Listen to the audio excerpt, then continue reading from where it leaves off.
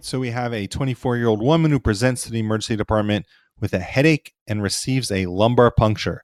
She's eventually discharged home in improved condition, but returns 24 hours later with a worsened headache, now throbbing in nature, which is worse in a standing position and relieved in the supine position. Which of the following reduces the risk of post-lumbar puncture headache? All right, so let's look at the answer choices. A, inserting the needle bevel perpendicular to the spine. B, lying supine for 1 hour after the lumbar puncture is completed. C, using a higher gauge needle. Or D, using a Quincke needle. So let's dissect the question and find out exactly what it is we're being asked. On one hand, this is a rather straightforward question, which is good because anybody who returns to the emergency department after receiving a lumbar puncture and continues to have symptoms or worse symptoms is always concerning clinically. Of course, post-dural headache, post-LP headache is the most common complication of a lumbar puncture, but you just never know. Maybe, if you were doing a lumbar puncture for meningitis, maybe the meningitis is getting worse. And so that's always a concern. But in this case, on the board exam, the test writer is being a little generous to us. And the lead-in asks, which of the following reduces the risk of a post-lumbar puncture headache? All right, so now we need to know about post-LP headaches. Let's go through our answer choices.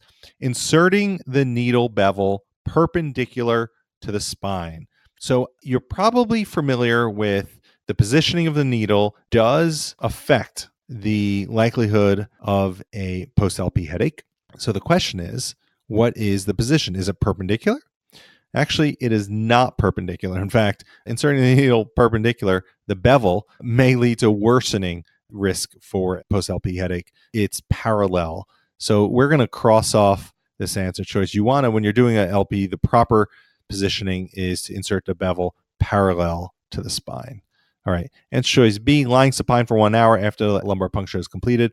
It's certainly that's practice clinically. However, it really has not been shown in studies to decrease the risk of post-LP headache. So we're going to cross off answer choice B as well.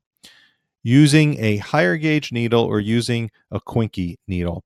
Now, a Quincke needle, it's a standard cutting spinal needle, and it has a bevel. If you've ever seen it, it has a nice kind of slanted bevel. It is the most common needle that is used in lumbar puncture kits.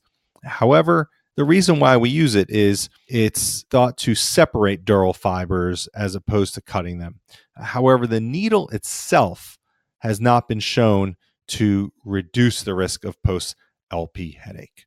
All right, so I'm going to cross off answer choice D. So that leads us with using a higher gauge needle. And this is absolutely correct. Now, remember, a higher gauge needle, right, corresponds with a smaller caliber needle.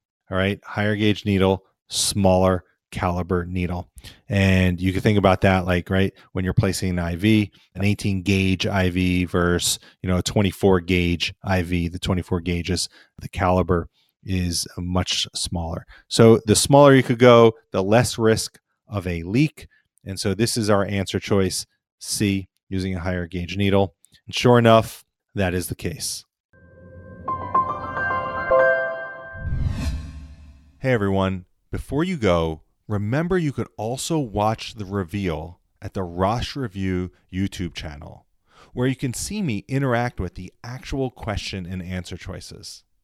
And if you are interested in your own QBank, whether you are an MD or DO, a PA, or an MP, simply go to the RoshReview.com website and sign up for a free trial. Keep learning, keep working hard, and always have a sense of mission about your work. Now is your time. This is Dr. Adam Rosh, signing off.